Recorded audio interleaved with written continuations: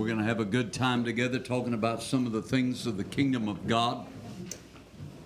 I really do believe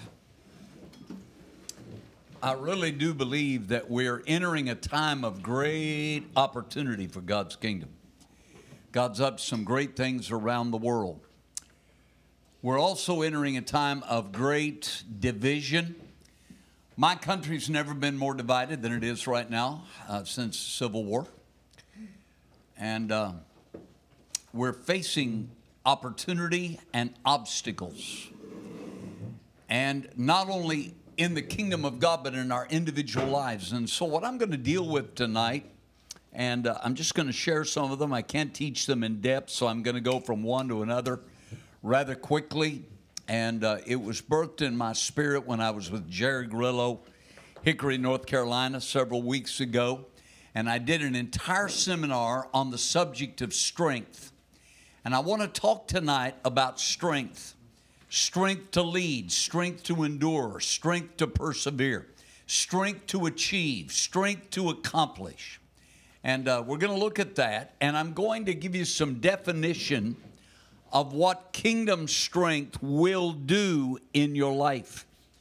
Because how many know if the Lord only wanted to get us to heaven, He'd have bumped us off when we got born again? If that was the purpose, if that was God's purpose in our life, as soon as we got born again, it would have been so much easier for Him and all the rest of us. If He's in, praise God, pow, He's in heaven. That's not God's purpose for us in our lives. God's grace is going to get us to heaven. But there is an assignment in the kingdom of God that everyone in here has, and it is unique to your gifts. It is unique to your callings. It has no expiration date. You cannot be too young. You cannot be too old for it. And it requires the strength of God, I think, more than ever before. And I'm going to get into this in a minute. And I know we prayed, but I'm going to pray again in just a moment. Last week I was in Houston, Texas, where Harvey has just hit. I was just showing a video as we drove down the streets, and literally people's lives were stacked as high as the roof because their homes had been inundated with 54 inches of rain in a day and a half. Everything, they lost it all. And it's piled outside. And I'll never forget as we drove by, and one lady just looked up and said, "Help in any way you can." And we had done that. We'd sent some money, a few $1,000s to help through Gary Alanese's church. And we were helping in other ways, and many churches were helping. But we're living in days where some opportunities for the kingdom of God are going to come to us. And we can't accomplish it in weakness. We have to accomplish it in strength. So that's the subject. That's where we're going to go tonight. Father, I humble myself tonight. I thank you for this wonderful church. I thank you, Lord, for this group of leaders in the church, leaders in their homes, leaders in their careers, leaders in their relationships. And Father, I pray, Lord, as I humble myself before you, that you will speak to us tonight about strength and what it will do in our lives. And we give you the praise in the name of Jesus. Amen. Daniel chapter 11, verse 32, the Bible said, "In the last days, they that know their God shall be strong and do exploits." I'm going to give you several verses, then we'll get into what strength is. Job chapter 12, verse 16, "With God is strength and wisdom." The name of our ministry is Strength and Wisdom Ministries. We major in that. Strength and wisdom are twins in the kingdom. They're not identical twins, they're fraternal twins. They're not exactly alike, but one needs the other. Wisdom is the firstborn, because how many know the Bible says wisdom is the principal thing? So wisdom is the firstborn. And that's shocking to a lot of believers because they think miracles are the principal thing. A lot of people need miracles because they didn't have wisdom. Not everybody. Not everybody. Things can happen, and we're walking in wisdom where we need miracles. We understand that. But wisdom is the firstborn, but right after that is strength. And the Bible talks a lot about being strong in the Lord. Ephesians 3, verse 16, that he would grant us, according to the riches of his glory, to be strengthened with might by his Spirit in our inner man. Ephesians 6:10 is probably one of the verses most familiar. Finally, my brethren, be strong in the Lord and in the power of his might. Proverbs 24:5, and I'm just throwing these scriptures to you. You can write them down. They're being recorded. Proverbs 24:5, a wise man is strong. A man of knowledge will increase strength. And one more, Proverbs 10:29, the way of the Lord is strength to the upright. In other words, God wants us strong. How many really believe that? That we've had enough victim mentality in the church, and we need to have a victor mentality in the church. I mean, we've got way too much to do in the kingdom of God to be smoothing over offenses every 2 weeks because somebody didn't shake our hand. I mean, we should have grown a lot farther than that. We should be a lot stronger than that. We should be a lot more mature than that. I don't know when the Lord is coming, and no man knows the day nor the hour, but it's pretty obvious that there's a lot of things coming to a consummation and conclusion. And if there was ever time we need strength to fulfill our assignment, it's now. And what will strength do? I'm talking about spiritual, emotional, relational strength in God. I want to give you several things. Number one, strength is the ability to remain unchanged when everyone around you is attempting to change you. Strength is the ability to remain unchanged when everyone around you is attempting to change you. I don't know the way it is in Canada, but I got a pretty good idea. I can tell you the way it is in the States. Everybody will have an opinion of who you ought to be. How many have noticed that? Everybody's got an idea of the best you can be. The problem is they haven't discovered God's idea about the best they could be. But they're an expert. How many know what I'm talking about? They're kind of an expert, and they're trying to pull you in to that and change you. Now, I'm not talking about God will use people in our lives that he uses to mold us, to mature us, to change us, to grow us. And we all need that. We need friends. We need relationships. We need coaches. We need fivefold ministry. And God can use us that way. I'm just talking about the people. Come on, how many know? I'm thinking of the old classic Broadway musical, The Music Man. Anybody, And they had a song in The Music Man. And they were talking about the librarian. There were several women outside the library talking about the librarian in negative terms. And they all had hats on with feathers. And the song was, pick a little, talk a little, pick a little, talk a little, pick, talk a lot, pick a little more, pick a little, talk a little, pick a little, talk a little, pick, talk a lot, pick a little more. Pay attention, you're going to sing this in a minute. Pick a little, talk a little, pick a little, talk a little, pick, talk a lot, pick a little more, pick a little, talk a little, pick a little, talk a little, pick. And the whole concept was they all knew what she ought to be. Have you ever noticed that if you're watching a boxing match or whatever, that the guy that had to buy 2 tickets because he needed 2 seats, and he's got the jumbo popcorn and the great big Dr. Pepper, and if he stands up, gets out of breath, but he knows how to tell them. He's sitting in the 3rd row, work the jab, hook him with the right, the whole gig. Yeah, and I've always wanted them to stop in the middle of it and say, sir, if you know what I should be so well, please come up here and show me. And so it's just normal human relationship. People think they can change us. And God knows we all need to grow. We all need to change. And there are people in our lives that have good intent. But I'm talking about people that are really trying to manipulate and change us. We need to get so strong that we're secure in our self-portrait. We know who we are. We're secure in our assignment. We know what our assignment is.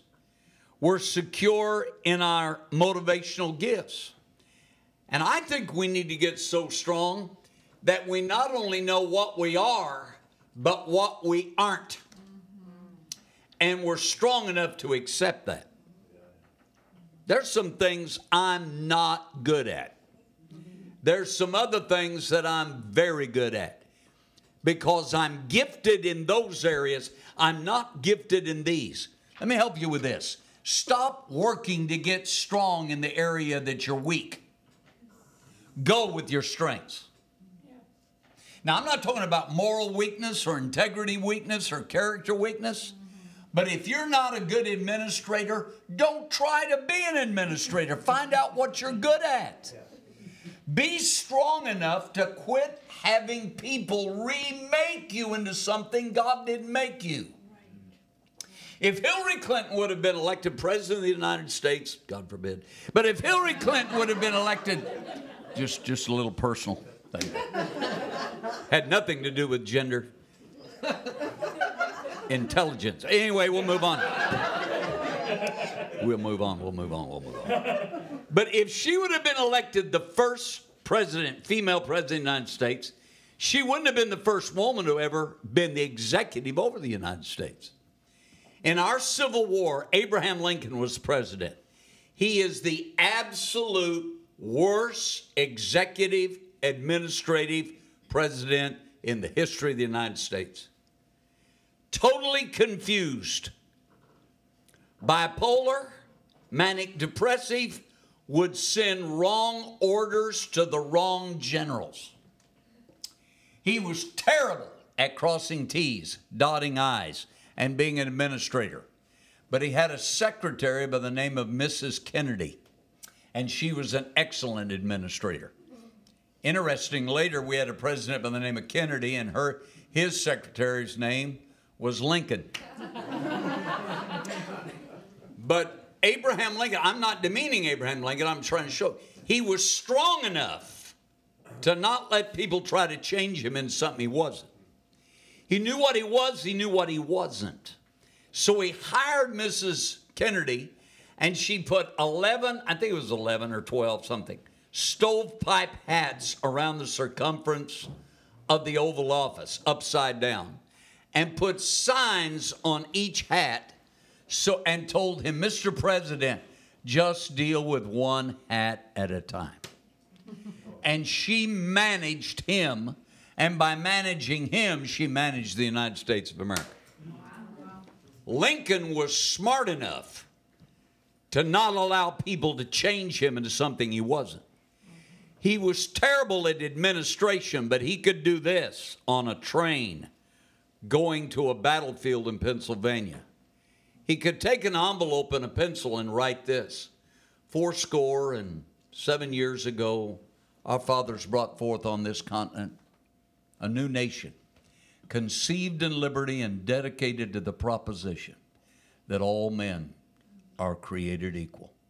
And he wrote the Gettysburg Address, and in a few short paragraphs, inspired a nation.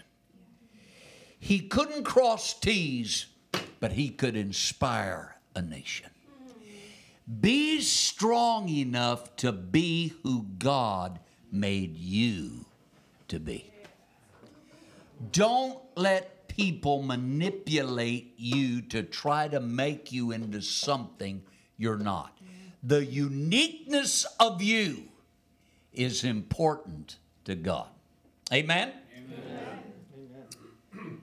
I've got more I could say on that, but I want to move pretty quickly. Next, strength is the ability to remain unmoved in the face of intimidation. The strength of God is the ability to remain unmoved in the face of intimidation. I like what Paul said. Paul lists all the things he's gone through, and he says this. In Acts, he says, none of these things move me. Neither count I my life dear to myself, that I might finish my course with joy. Then when he's writing in his epistles, he says this: these light afflictions, which are but for a moment, are working for me a far more exceeding eternal weight of glory, while I look not at the things which are seen, because they're temporary, but I look at the things which are not seen, because they're eternal. Now, excuse me, Paul, but can we analyze these light afflictions a moment? Because he lists them. I've been beaten with rods 3 times. I took the whipping Jesus took once, on 3 occasions. I've been shipwrecked. I never wonder if it's going to be Holiday Inn or Hilton. I go to jail everywhere I preach. He goes on and on. He was stoned outside the city of Lystra. And he says, I don't know if I was in the flesh or the spirit, but I was caught up to heaven and saw things it's unlawful for me to say. Meaning, I don't know if I died and the Lord raised me from the dead, or I had a vision. And he climbs out from under the pile of rocks and goes to the next place and preaches. And eventually he's beheaded. And I want Paul's summation of all of these problems he's gone through. None of these things move me. These are light afflictions. They last for a moment. Now fast forward to the North American church in the 21st century. Amen? Amen. What moves some of us? It's too hot, and it's too cold. I don't like the music. She didn't shake my hand. I'm not getting fed. That might be because you're a goat. Hello.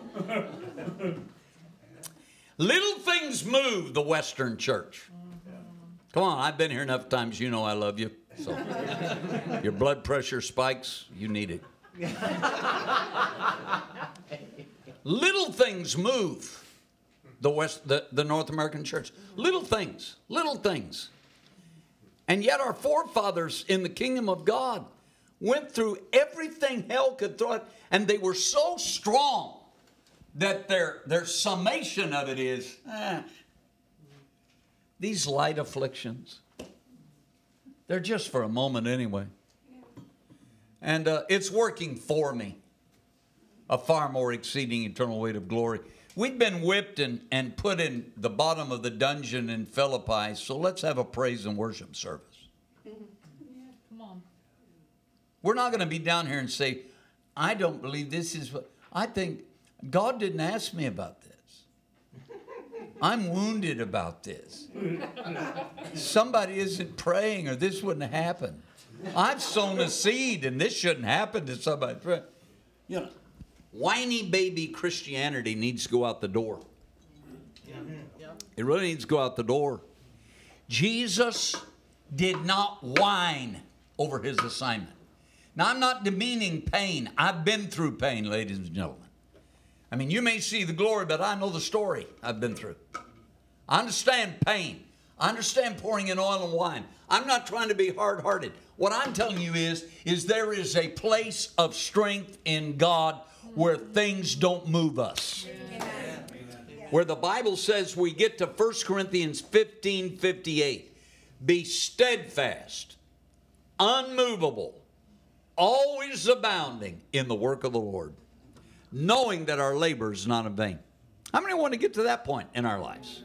I want to live that way. I want to live that way. Let me give you the goal of manipulation. I'm taking a little bit too long on these points. I've got to pick up the pace. The goal of manipulation is intimidation. I said that wrong. The goal of intimidation is manipulation. If someone or something, or if the enemy tries to intimidate us, his goal is to manipulate us. The goal of manipulation is domination. Because if he can intimidate me enough where I get into fear, he can manipulate my thinking. If he can manipulate my thinking as a man thinks, so he is. So if he can manipulate my thinking, he can dominate me. And the goal of domination is incarceration. What do I mean by that? He wants to put us in some kind of a bondage. So every time intimidation comes, understand the goal of it. The Bible said God has not given us a spirit of fear. The Greek word is timidity or intimidation. God has not given us a spirit of intimidation, but of power and of love and of a sound mind. Amen. So Paul said, none of these things move me. Number 3. Strength is the ability. Boy, this is huge. And it's very hard. It takes strength of God. The ability to honor in an environment of dishonor. Are you strong enough that you can honor when you're totally surrounded by dishonor? It takes real strength. Real strength. The Holy Spirit, I want to be careful how I say this. The Holy Spirit's response to honor is extravagant. And his response to dishonor is extreme. Hear those words. When the Holy Spirit sees honor, he responds extravagantly. When Solomon brought all of the honor and the sacrifices into the temple that he had built, the Holy Spirit responded by filling the temple where the priests couldn't even stand to minister in the temple, and the glory of God came. But when Uzzah touched the ark in dishonor, he was struck dead instantly. Now, I know that's Old Testament. I always love this. Here's a pet peeve. I'm going to get it out because I'm with family. I don't feel that here, but I love this. I love it when people say, that's Old Testament. Right. The God of the Old Testament, somewhere between Malachi and Matthew, died. And a new God started in Matthew, because we're under a new covenant. And Paul was wrong when he said all Scripture is given by inspiration of God and is profitable. He had to be wrong because the only Scripture they knew about then was Old Testament Scripture. And people, it's amazing to me how people don't like Malachi 3 and 4, but they love Psalm 23 and 91. I'm in my spirit of sarcasm now. This is a gift God has given me. You know.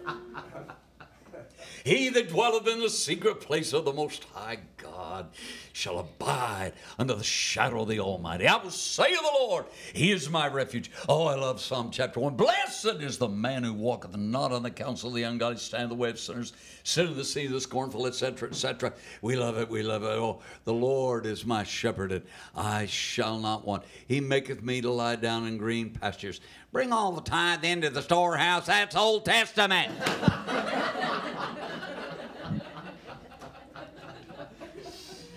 It's kind of amazing how we've made the Old Testament a smorgasbord. I'll have some of that, but I don't want any of that. And we even made the New Testament. How many know that the menu is the menu, baby? Everything's in there. It's all given by God. Amen. And it's all for our profit.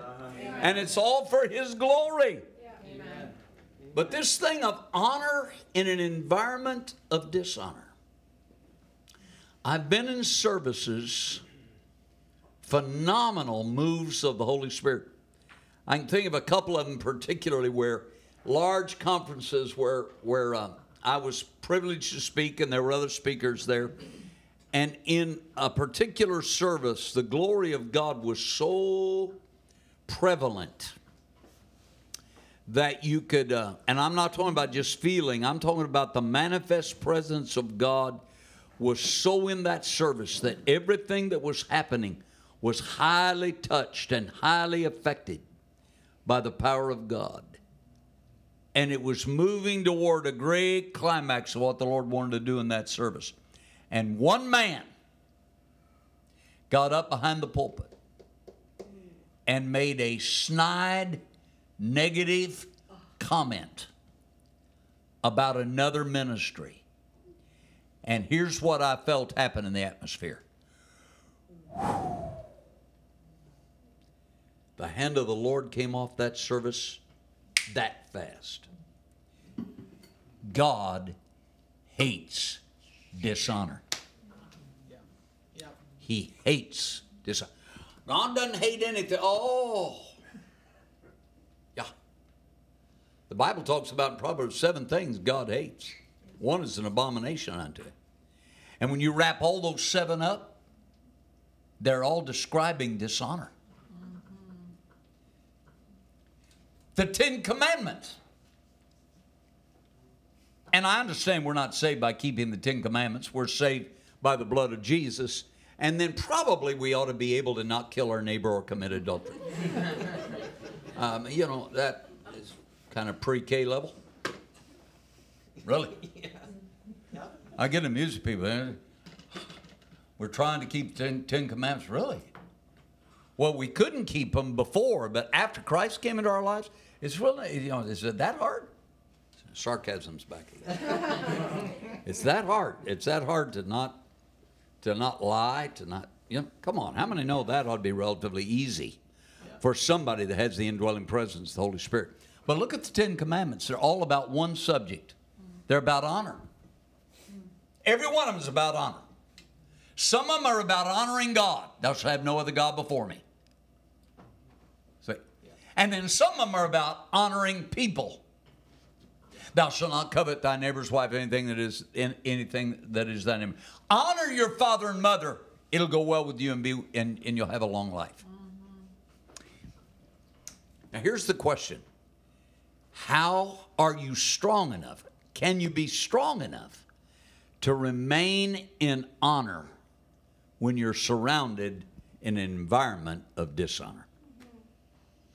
Because we want to react to it. We want to react to it. Watch this. Don't you know I have the power to let you go or crucify you? And Jesus, it's okay. You couldn't have any power at all against me unless it were given to you from above. And what they're doing is a lot worse than what you're doing. So let's get on with it. He remains in honor, even to the man who is going to release him to be crucified. Can you stay in honor? The American culture has lost the whole concept of respect and honor. We don't even know when to stand for the flag anymore. I'm serious, I can be about this thing. It's not a race thing, it's an honor thing. I stand in amazement. You're kidding me. We can't figure this out. I watch a video and people are kneeling. I don't mind protest, but make it, it's not time to do it when we're honoring our country. That's right. It's not time to do that. You're making a political statement. Yes, loud and clear. I've lost friends in Vietnam. Blood has run. It's not the time. And I'm watching a video, and I'm seeing dishonor, and behind it I see a veteran that's in the third row in the stands, and he doesn't have any legs. And he's in a wheelchair, and I'm not going to do it in this thing because it spins too much. I might be in dishonor. But he pushes himself up on his arms like this and holds the weight of his body off of his wheelchair for the entire national anthem. Come on. And then lets it down. Come on. That's remaining in honor in an environment of dishonor. Can you do that? That takes the strength of God to do that. Really does. If you're on a job and the supervisor, is the supervisor that Lucifer is considering for a job.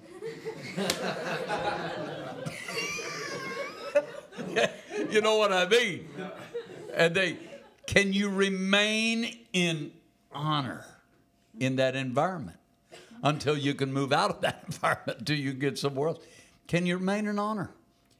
It's been, especially if you're gifted with the ability to communicate, the ability to retort, the ability of a mind that can answer quickly. Sometimes the most honorable thing you can do is a Sicilian anointing.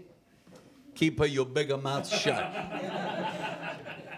Sometimes that's the greatest honor, but it takes strength. I act honorably in the midst of dishonor because honor is what I am. I can't help what they are. And I want to help them, but I'm not going to let their dishonor change my honor.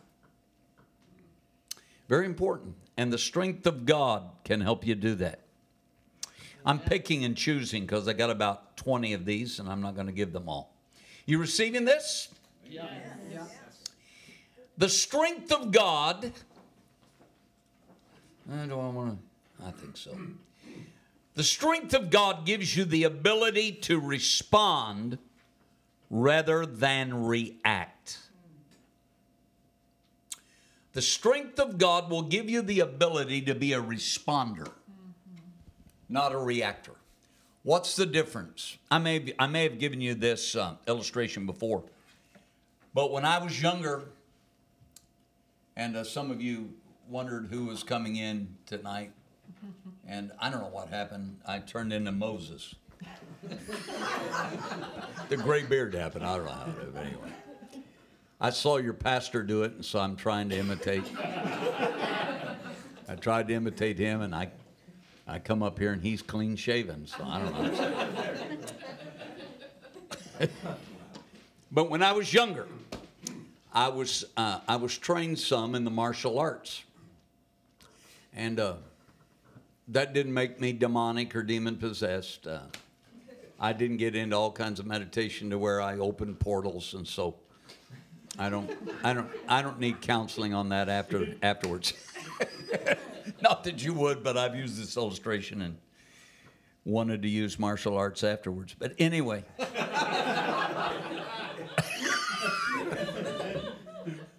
And I remember getting in a sparring match. We had matches.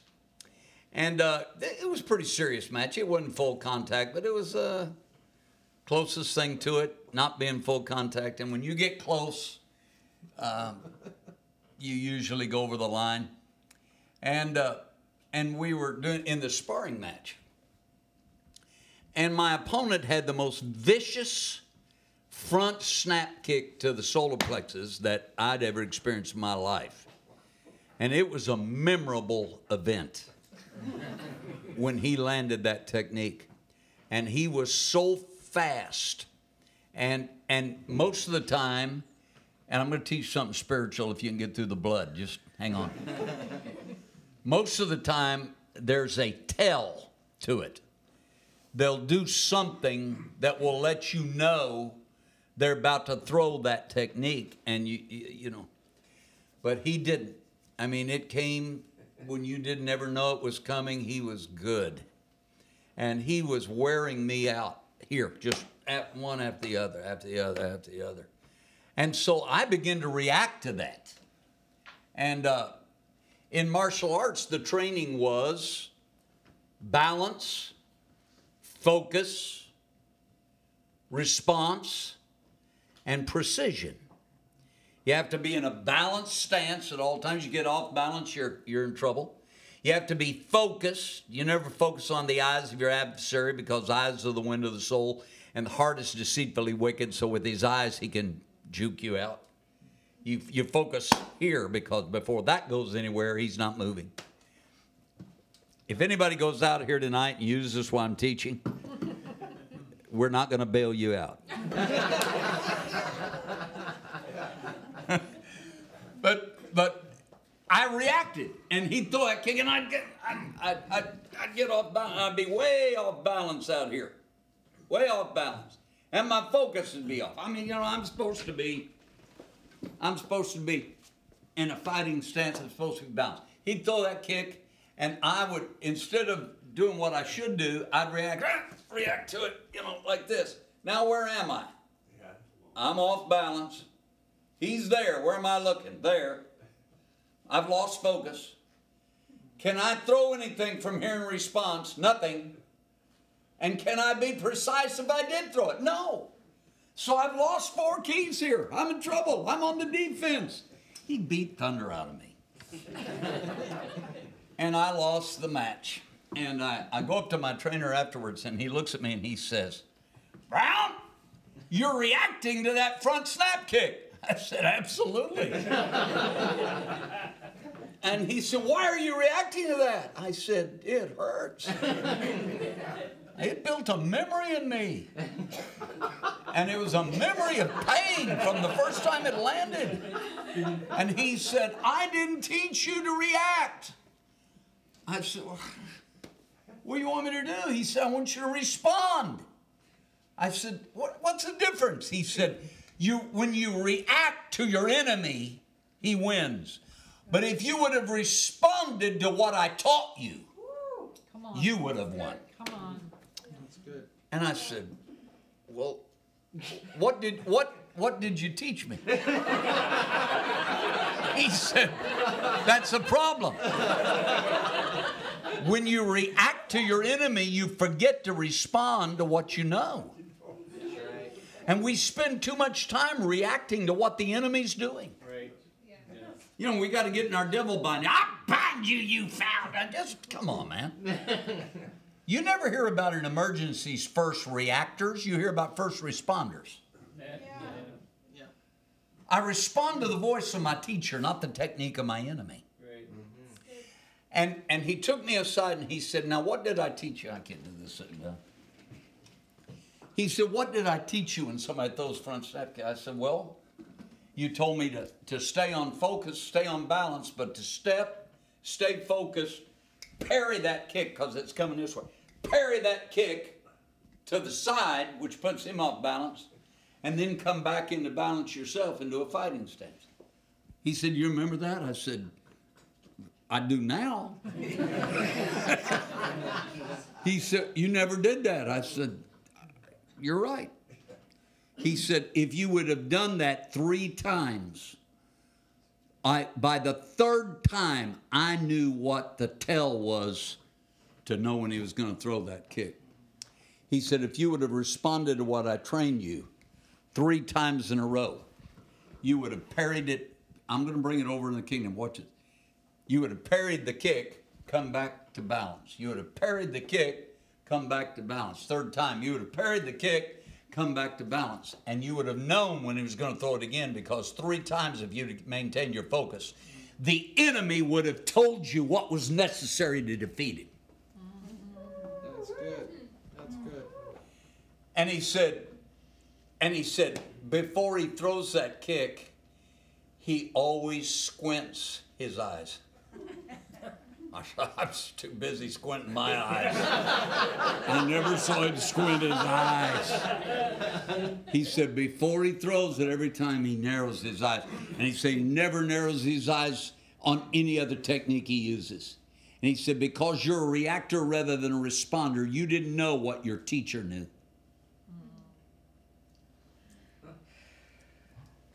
You got to be strong enough to not react to the techniques of what the enemy is trying to do in our lives. Amen. Amen. Because if we react to his agenda, he sets the agenda. Yeah. I said, well, what should I? He said, I told you what to do. He said, on the 4th time, if you'd have stepped, parried the kick, he would have thought you were coming back to do the same thing you'd always done. But he said, instead, I trained you to pivot, load the right elbow. I can't do it here, but anyway. Take 1 step forward and bring that elbow here, and he'll be caught up in the 3rd heaven and see things that's unlawful.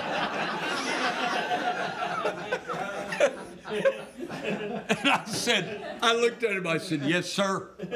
I said, and I was kind of trying to joke around because he could take that, and had a good, I said, now you tell me. He looked at me real serious. He said, no, I told you a long time ago. You just didn't listen. The Holy Spirit is preparing us now to be strong enough for the technique of the enemy that's coming in our future. Right. That's why it's so important to listen. So important to be strong enough that we don't react. Oh, come on, grab that. I don't want to be a reactor all my life. If I am, then the enemy sets the agenda continually. I'm 65 now, but I'm planning on being on the Smucker's jar on the Today Show, which means you got to be 100 years old. I've asked the Lord for it.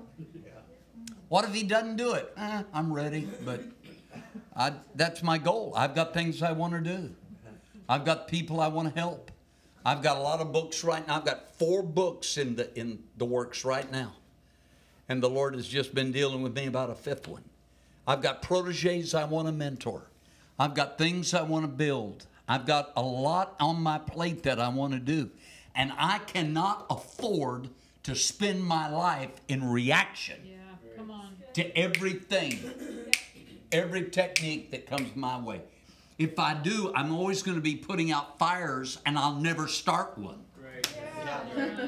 I'll just be putting out the fires.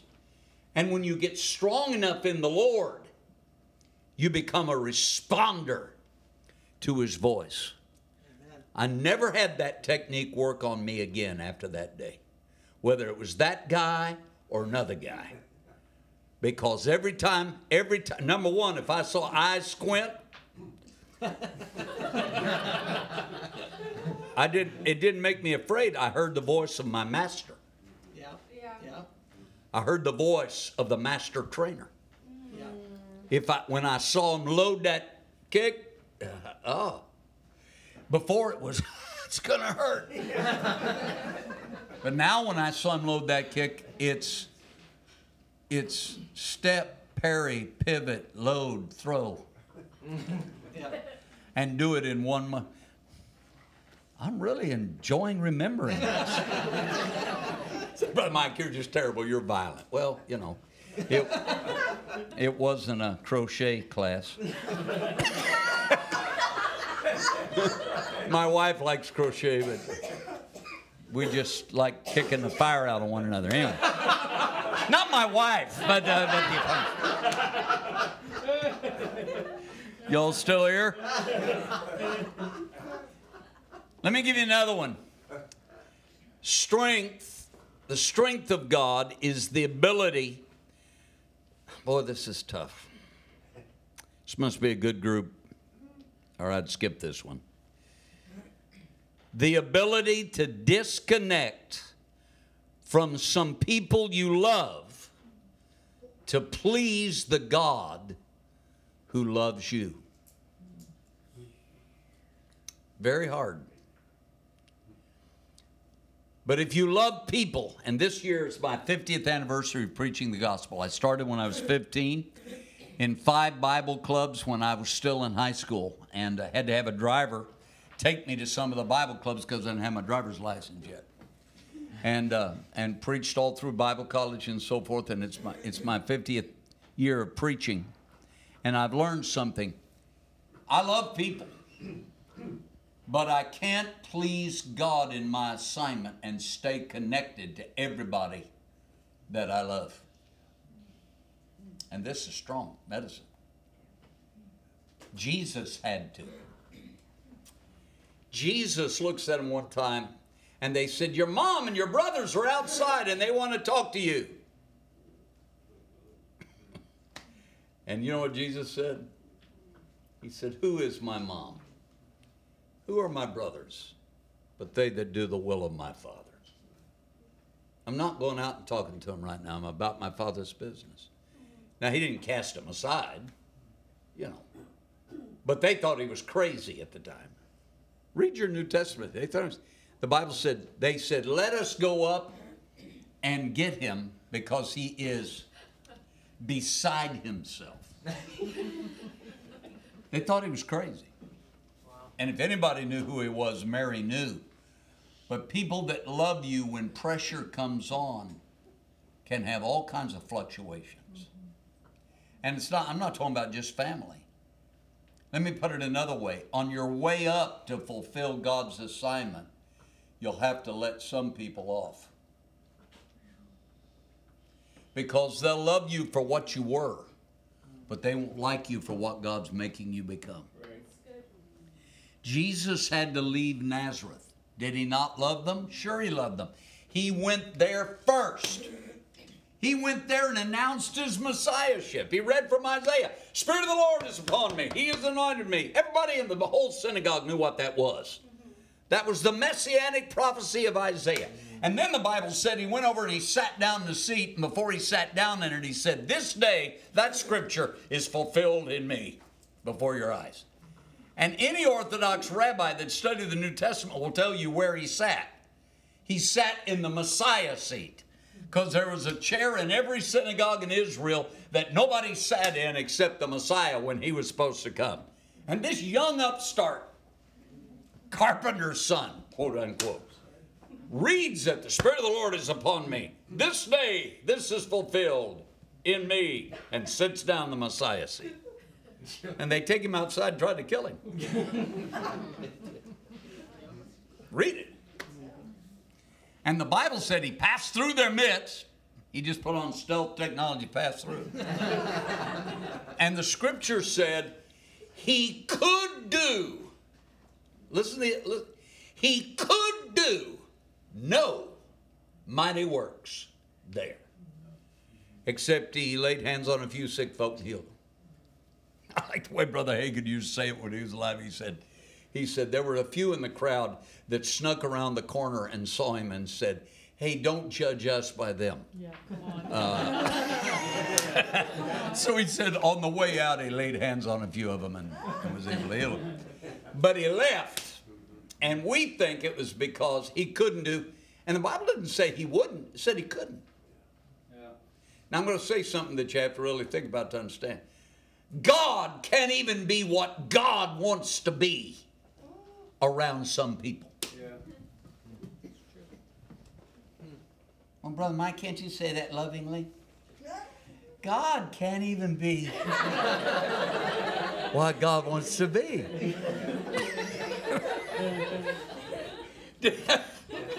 Did he want to let them know who he was? Yeah, they were the first people he went to.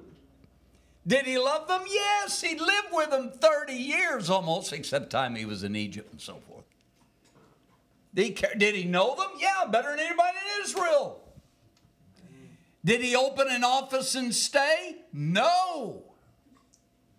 He was strong enough to disconnect from rejectors that he loved.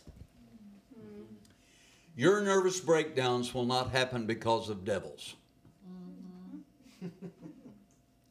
They will happen because you try to pour the best of you into glasses that are turned upside down. And you will pour out the best. Oh, that's strong, but we need to hear it. Will you quit loving them? No, I said you disconnect. God's not going to disconnect. But sometimes you got to hand the ball to him on it. I'm going to work through this thing. Well, Jesus would want us to keep trying. Well, here's what Jesus said. When you go into a city or a village or into a house and you display your anointing and they reject your anointing, he said, take back, this is interesting, take back your peace. Right. I can't even teach this sitting down. He said, you take back your peace. Yeah. Because when they walked into the house, the first thing they would say was shalom. Peace, wholeness, fulfillment.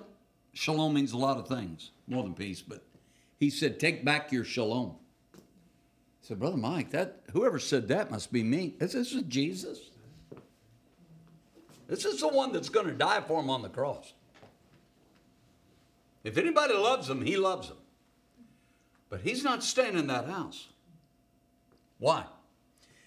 Because he knew that if he poured out his best on cups that were turned upside down, that he would not have any of his best left when he got to Capernaum. And you're going to have to get strong enough, and I don't know why that this is in me so strong tonight, but I feel it's something every one of us in here need to hear. And I don't mean to use this as an excuse for somebody that we just don't like them. Well, they rub us. No, I'm not talking about that. I'm talking about when you know that what God has placed in you has been rejected by someone over and over, and God says, that's enough. That's enough. I like what a friend of mine wrote. He said, don't stay where you're tolerated. Go where you're celebrated. And that's what Jesus did. He said, you take back your peace. He said, you walk out of that village. And he said, you shake the dust off your feet. And if you understood what that was in a Jewish idiom, it is not complimentary. I don't know if you remember when George W. Bush was our president, he went to Iraq to speak, and some guy stood up and threw a shoe at him. And he ducked. In the Middle East, to throw your shoe or to shake the dust off your shoes is a disconnect statement. And Jesus said there's some people you got to shake the dust off your shoes. Now, does that mean stop loving them? No, it means love them long distance as you go. It's from the whiz of the Wizard of Oz. Ease on down the road. Some of you don't watch Broadway musicals anyway. I know preachers only supposed to know hymns, but I know. You have to do it. You have to do it sometimes. It's hard to do. It takes strength to do it. Sometimes the hardest things I've ever had to do in my life is turn loose of people I love, that I had dreams for, that I wanted to help, that I'd poured a lot of me into. But it came to a point where I knew the cups were turned upside down and there was no receiving in it. And it takes the strength of God to do that, because I'm taking a lot of time on this, and evidently I need to, because the Lord's speaking to some people here about it. Because as soon as you do it, the enemy will get in on the gig. And here's what he'll begin to say. You don't love those people. You don't love those people. If you love those people, Well, number one, what does an idiot that thought he could take God's job have a right to tell you anything? I didn't stutter. I meant every word I said. Every word. I meant it just the way I said it. I don't take counsel from the enemy. Amen. Blessed is the man who walketh not in the counsel of the ungodly. I don't take counsel from the enemy. So when the Lord says disconnect, and listen, friend, it doesn't mean it will be permanent necessarily. It may be, but it may not be. It may not be. Paul had to disconnect from Mark because Mark wasn't ready for Paul. Few were.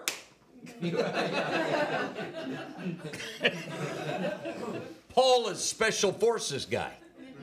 Everywhere he goes, he's going to start a revival or a riot. And usually both. And they're going to end up in jail. And you study it, Paul and Barnabas are traveling together, and John Mark, young man called of God, legitimately called of God, and he wants to go. So Paul says to Barnabas, fine, bring him along. And he gets out there, and it's not penthouse suites and, Bentley's picking them up for service. And it's tough going. And John Mark says, I just feel homesick. I just don't know if this is for me. And Barnabas comes to Paul and says, what are we going to do with the young man? We really know it's really hard on him. What's your feeling, Paul? Now here's Paul. Buy him a bus ticket. Get him out of here. Send him home. I don't have time for this. I'll get killed trying to take care of babies. Boy, Paul's a wrong man. No, Paul is Paul. And Paul is right to be Paul. But then Barnabas looks at Paul. I love this. And he says, you know, I remember a young man I had to work with too, by the name of Saul, before you got top billing. And I had to work with you too. And you can almost hear what Paul would say. Paul would quote Paul.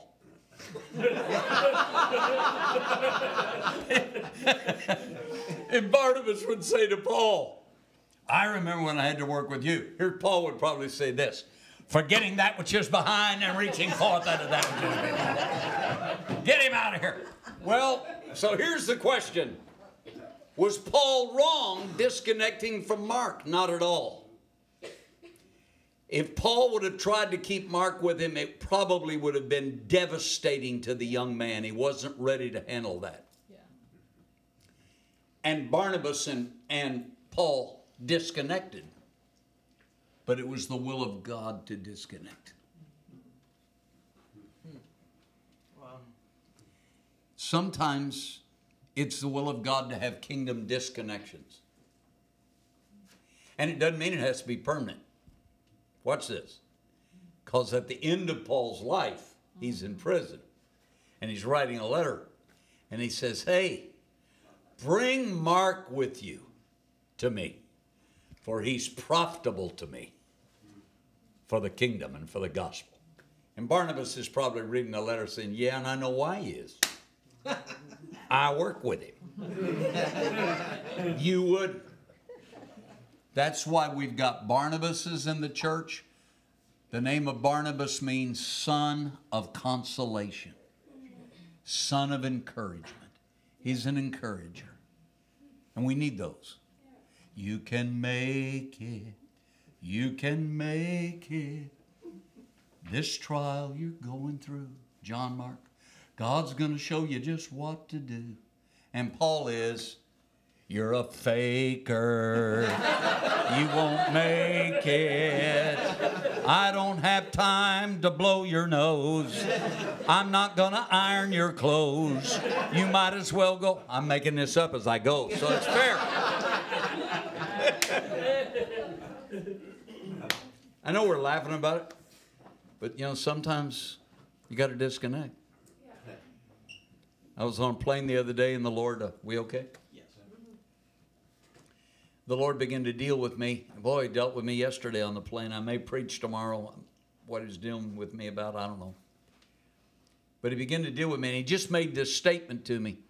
He reminded me of Psalm chapter 1. So I started reading it, and I can quote it, but I started reading it. You know, blessed is the man who walks not in the counsel of the ungodly, standeth in the way of sinners, nor sits in the seat of the scornful, but his delight is in the law of the Lord. In that law he meditates day and night. He'll be like a tree planted by the rivers of living water. He'll bring forth fruit in his season. Leaf won't wither. Whatever he does shall prosper. And I'm reading that, and the Lord, the Holy Spirit in me said, 7 benefits for 3 stoppages. I said, excuse me? He said, there's 7 benefits, and I read them. And I said, what are the 3 stoppages? He said, they're all disconnections in verse 1. And he said, you can't connect to your destiny until you disconnect from the people I don't want in your life.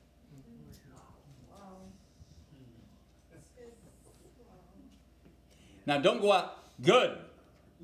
I don't like that person. I didn't like that person a long time. Hallelujah.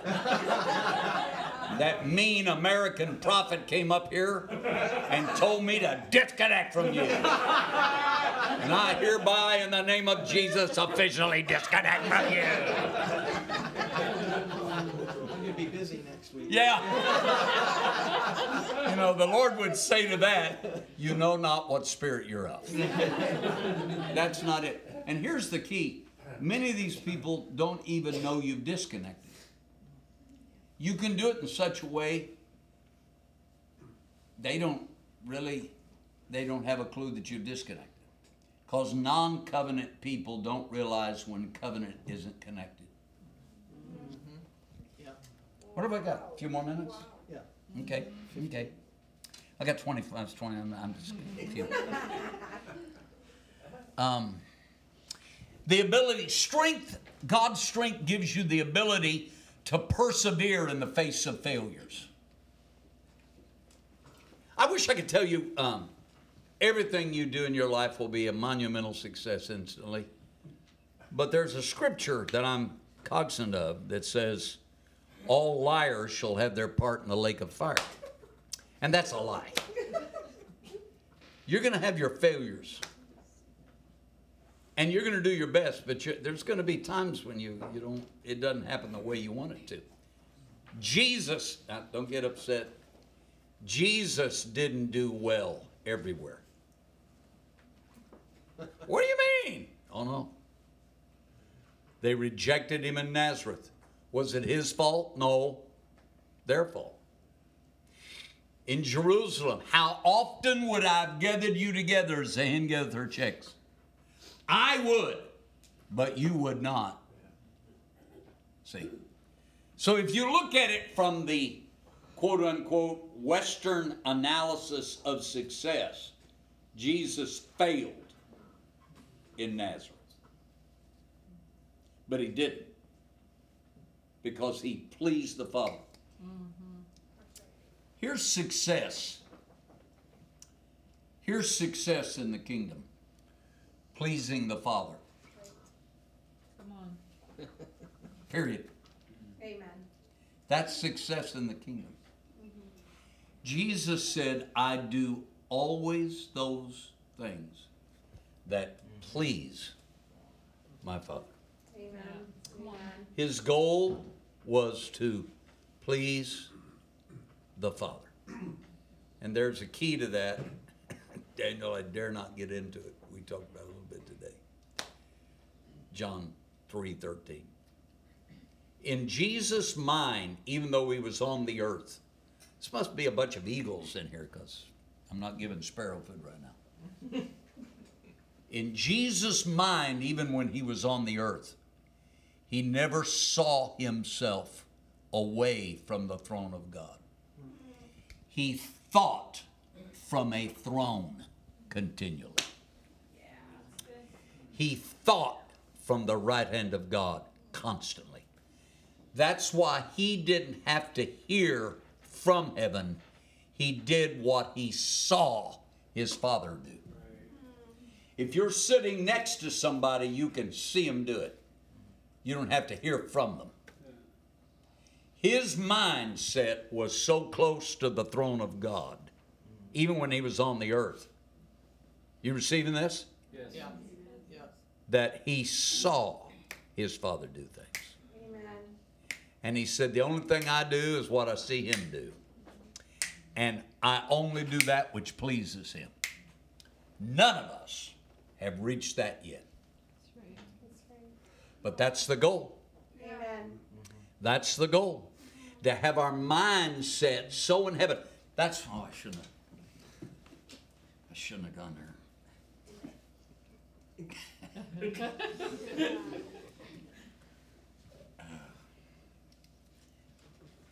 Paul said,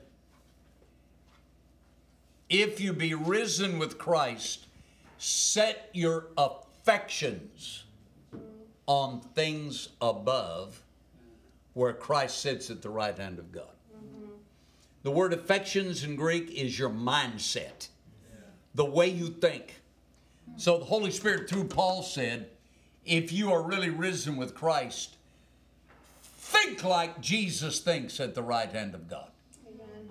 Don't think like an earthling, think like an Havanian. Think that way. And I'm telling you, it is a master key to kingdom achievement. Yeah. We think too much. How many have heard this phrase? You can be so heavenly minded, you're no earthly good. Evidently not. You can be super spiritual minded where you're no earthly good. But if your mind is really the way heaven thinks, you're going to be a lot of earthly good. Amen. A lot of earthly good. Nowhere in the New Testament said, don't think the way they think in heaven. Think the way they think in the world. It says, love not the world, neither things are in the world. If any man love the world, the love of the Father is not in him. It said, be not conformed to the world, but be transformed by the renewing of your mind. Well, if your mind gets renewed, what are you going to be thinking like? Like you're seated at the right hand of God. You say, yeah, but Brother Mike, I told you it shouldn't got in. You know, if it's in you, it comes out of you no matter what you're teaching. This is huge in me right now. I'm so full of it, it's going to be one of my books. It's called Thinking from a Throne. He never left heaven in his mind. He said to Nicodemus, I may never get back here now, but whatever. He said to Nicodemus in John 3:13, he said, no man has ascended to heaven except the one who descended, even the Son of Man. He's talking about himself. Even the Son of Man. And then he says this, who is in heaven. Amen. But he was standing on the earth when he said, who is, present tense, in heaven. He was in Galilee when he said, is in heaven. His body, his spirit, and yes, his mind was here, but his mindset was still in heaven. Amen. That's why he said, when you pray, pray this way. Thy kingdom come. Thy will be done on earth as it is in heaven. And if we'd ever get to the point that and here's our problem with this. Yeah, but we're not at the right hand of God. But we are. That's right. Come on. Yeah. The Bible said in Ephesians chapter 2, he has raised us up together with Christ and made us sit together with Christ. These are present tense, state of being. Made us sit together with Christ in heavenly places. So we are in Abbotsford, but we are in heaven. We are on the earth, but we're in heaven. So I don't think under the circumstances. I think above the circumstances. I don't think what's the enemy going to do. Let me ask you this. How did I get on this? Do you think anybody in heaven is thinking about what the enemy's going to do tomorrow? No. Angels are walking around in heaven. What do you think Lucifer's going to pull tomorrow? Are we ready for what he's going to do? No. Never crosses their minds. Doesn't matter. Because they're at the right hand of God. They're around the throne of God. And they know, the Bible says, he knows the end from the beginning. Yep. This is a whole new way to think, folks. It's a whole new way to think. It's not religion. A whole new way to think. It's the way Jesus thought. I didn't know I was going to go there tonight, but It's good. it's so in me. And the Lord's so dealing with me about it.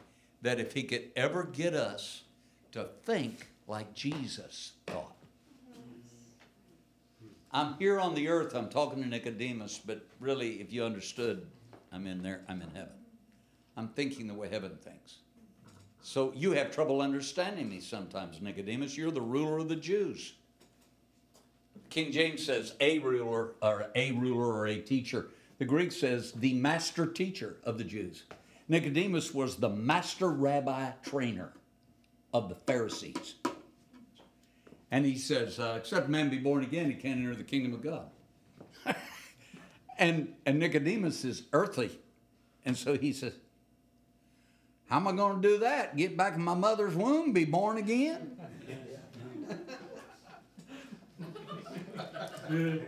Earthly thinking. And so the Lord says, he says, I'm trying to tell you heavenly things. You can't even understand earthly things. He said, you're the master teacher of the Jews. You don't even understand how to get into the kingdom of God.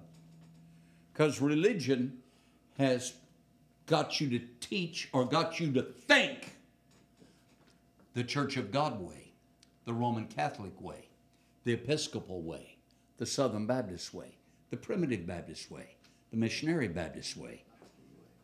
There's lots of Baptists. And I'm not against any of those denominations. What I'm trying to tell you is this. There's a place that God's trying to get the church now to where he wants us to get so strong in these last days that we think from the right hand of God. Amen. We see things from the perspective of the throne. We respond the way they respond in heaven.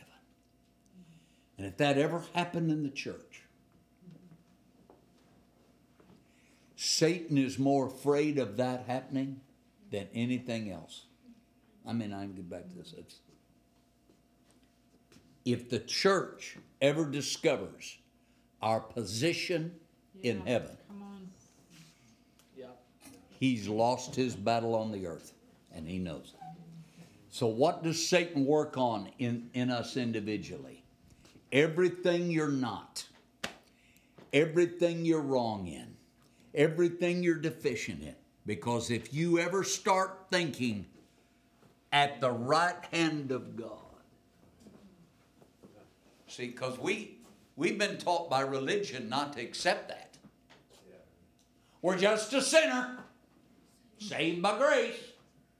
Show me that anywhere in the New Testament. It's not there. You can't be both. That's like being a little pregnant.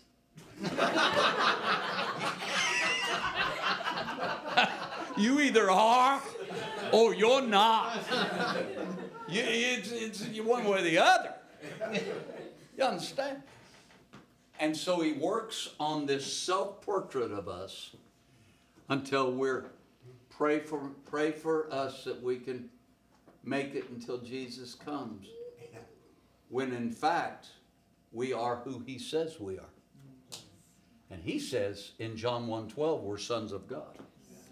He says in Romans chapter 8, we're heirs of God and joint heirs with Christ. Right. He says in the epistle of Peter that we are a chosen generation, a royal priesthood, a peculiar people. He says in Revelation 5, we are kings and priests. Yeah. He says in the epistle of the Corinthians, we are ambassadors representing Christ. Amen. All of those things we are. But if we don't believe that's who we are, we'll be like this all the time. Out of balance. No focus. Reacting to everything the enemy is saying about us. When God says, wow, hallelujah.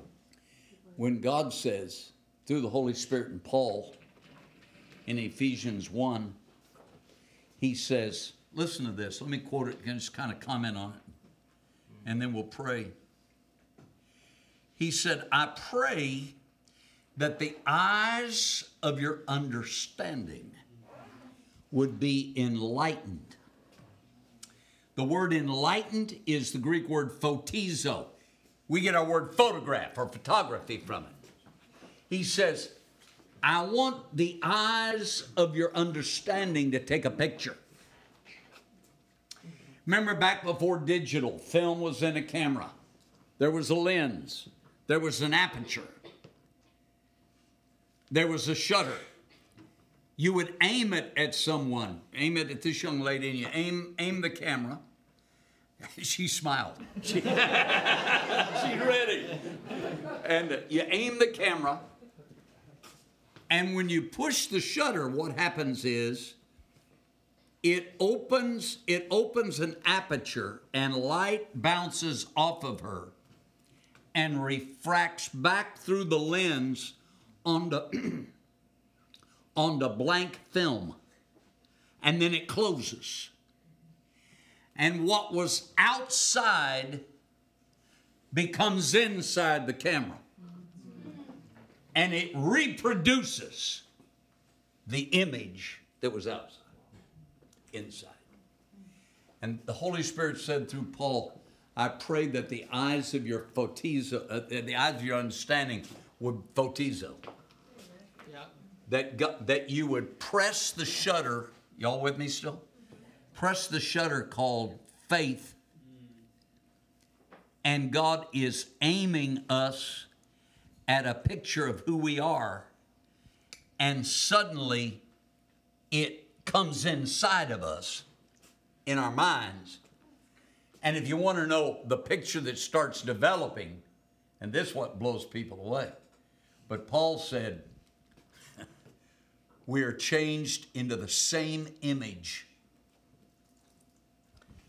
of the Son of God, from glory to glory to glory. Now, that doesn't mean we're the only begotten Son of God. There's only one of those. No, it doesn't mean we're the appointed Son of God. I saw one of those on TV today. But it means we have become children of the Most High God. And we're no longer tainted by our sin. We're no longer restricted by whatever adversaries we have. And suddenly we begin to think like Jesus thinks. So back to Ephesians 1. Pray the eyes of your understanding will be enlightened. When that happens, you'll know the hope of his calling, the riches of his glory, his inheritance in the saints, and you'll realize what is the exceeding greatness of his power to us who believe. That is a requirement. All of this is true, but you have to believe it. You understand? Who believe? The power is there. The image is there. But if you don't believe it, you won't receive it. That's why don't criticize faith messages. All they do is teach faith. Well, we might need it.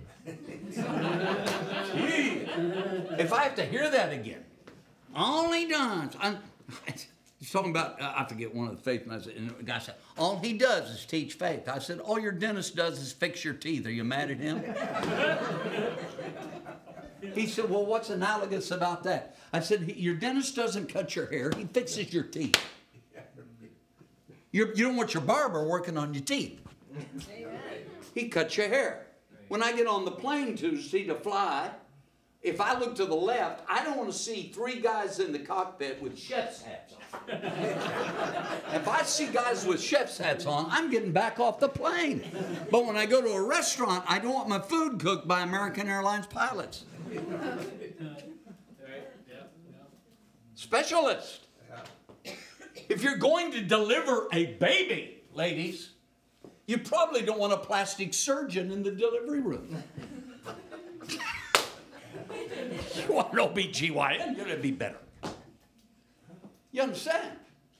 God has raised up some specialists in the last days to help us with some stuff. And he's raised up some guys that specialize in faith. Don't diminish that. Receive that. He's raised up some ladies that specialize in the prophetic stream. Don't demean that. Receive that. We're going to have to understand that we're not going to succeed without one another. We are a body of members, one of another. Amen. I'm going to need one another. Oh, Lord, if I should have never got over on this. I got to stop. The eyes of your understanding be enlightened, that you know what is the riches of his glory,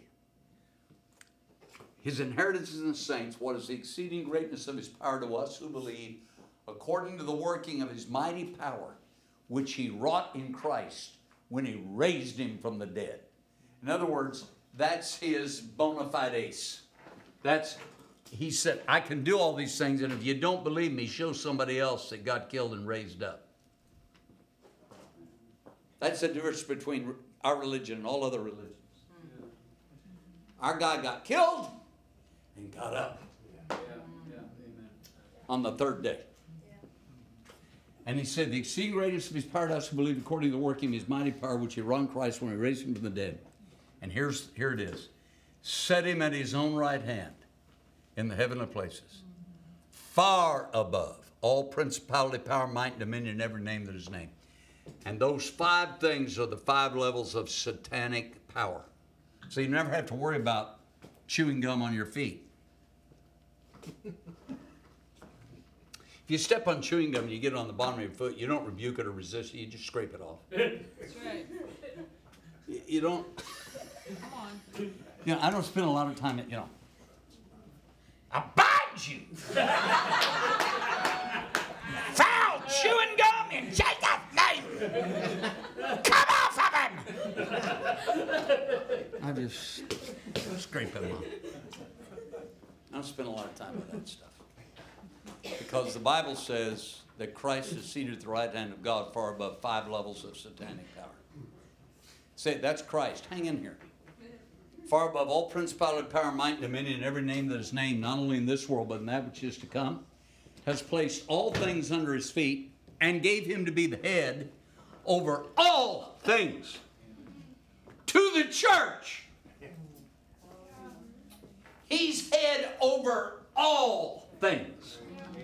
To us, to the church. Interesting, that word all in Greek means all.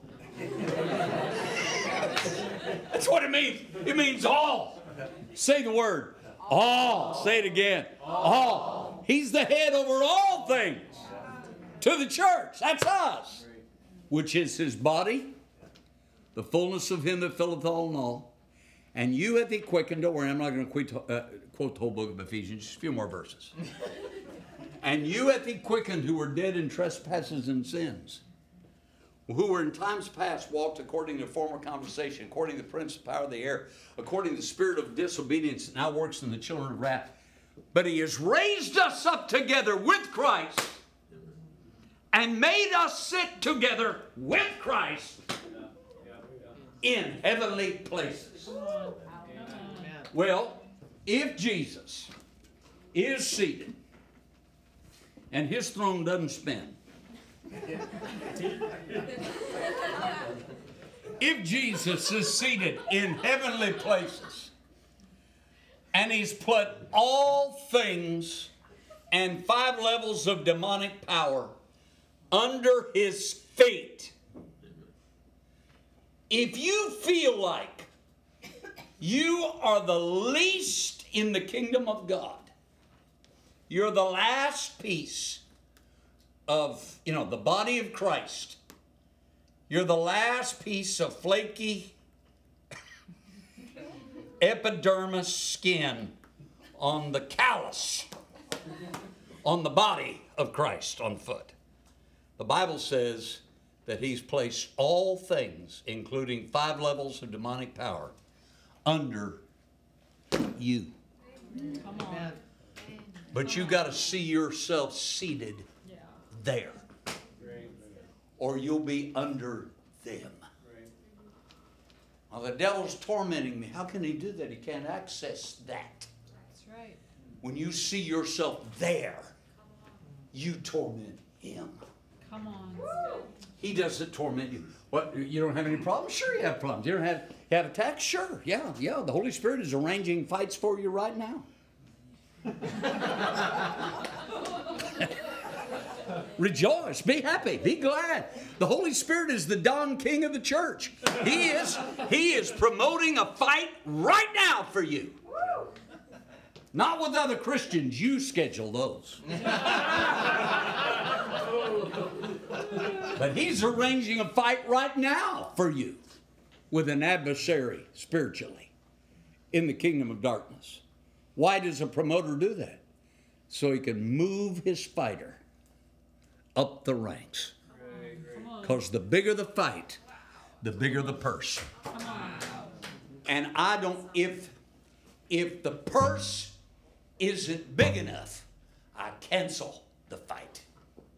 I don't fight little things. I just rule over little things. Amen. But if the purse is big enough, and I'm not talking about an offering in church. I have a Jehovah Jireh. Thank you very much. I'm talking about the reward is big enough. Don't just sit there. Pray for the spirit of conclusion to come on you. If the reward is big enough, I'll move from that right-hand throne ship into the fight. But the reward's got to be big enough. And God's arranging. Oh, I feel prophetic about this thing right now. Yeah. Hallelujah. God is arranging some fights. And when Goliath walks into your valley, don't whine. Yeah. Don't complain. Come on. Say, whoa. Come on. David looks at the guy and he, give me a man, we can fight together, everybody's scared to death. And David asked this question. He asked the size of the purse for the fight.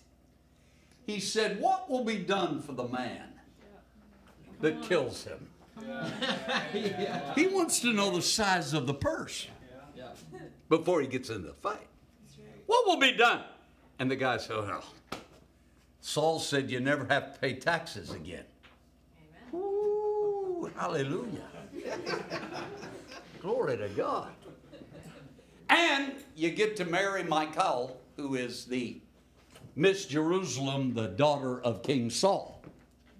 And he's a teenage boy. And he begins to think about the purse here.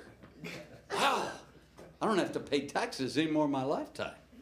Ka-ching, ka-ching, ka-ching, ka-ching.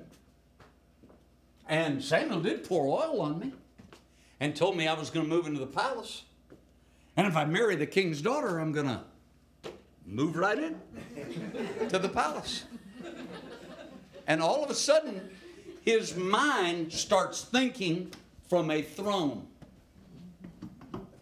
Because Samuel said you're going to be on a throne. He wasn't there yet. He's delivering cheese and bread. But in his mind, he's on a throne. Come on. And so he starts thinking this way. I remember a lion came out one time. Took a lamb. I chased him down. Took the lamb out of his mouth and killed him. Tanned his hide and gave him to Dad for Father's Day. That's a Mike Brown paraphrase. And I remember another time a bear came out. See, if you're thinking from the battle, you never think this way. That's right. But if you're thinking from a throne that you haven't even got to in the natural yet, but a man of God by the name of Samuel said you're there. Yeah. So he believed the man of God, and he was there in his mind. And he said, I killed the bear, tanned his side and gave him to Mom. Big mouth doesn't make a big man. That's from John Wayne movie. KEO U.S. Marshal. It says, big mouth doesn't make a big man. You come to me with a sword and a shield. I come to you in the name of the Lord God of hosts, the one you've defied. You're bird food, bud. I'm going to feed your flesh to the fowls of the air. Amen. And he runs toward him. Stone, bump, out. Didn't kill him with the stone. Killed him with his own sword. Because if you stay in the fight long enough, the enemy will bring you that which is necessary for your promotion. That's right. Come on. The thing that brought David his promotion was the enemy's sword that was designated to kill him. And what you don't realize is that which came to kill you. That's right. Come on. Yeah. See, Yeah. that which came to kill you put in your hand That's right. that which you needed to rule over Yeah. the enemy. Amen. So that's what so don't whine about it. Right. Don't whine. Don't say, what are we going to do? Well, this Goliath, he's huge, he's big. You know, he said, I'll take your head off. Yeah. I'll put it in a formaldehyde jar, put it on my desk, and put complaint department on it. And everybody that walks into the office will have a memory.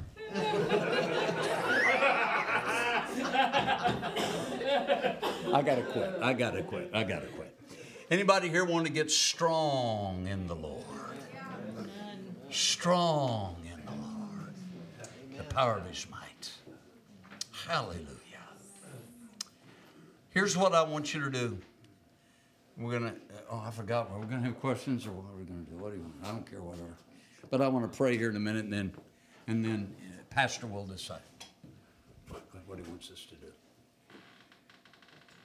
I didn't know the Lord was going to take me over there to that thinking from a throne. But that's where you're strong. That's where you're strong. When you think from a throne. I can't really wait to write that book. That thing is burning in me like fire right now. Thinking from a throne. I'm almost where Mike was when he told Mike Murdoch was when he told me one time. He said, God gave me the law of recognition.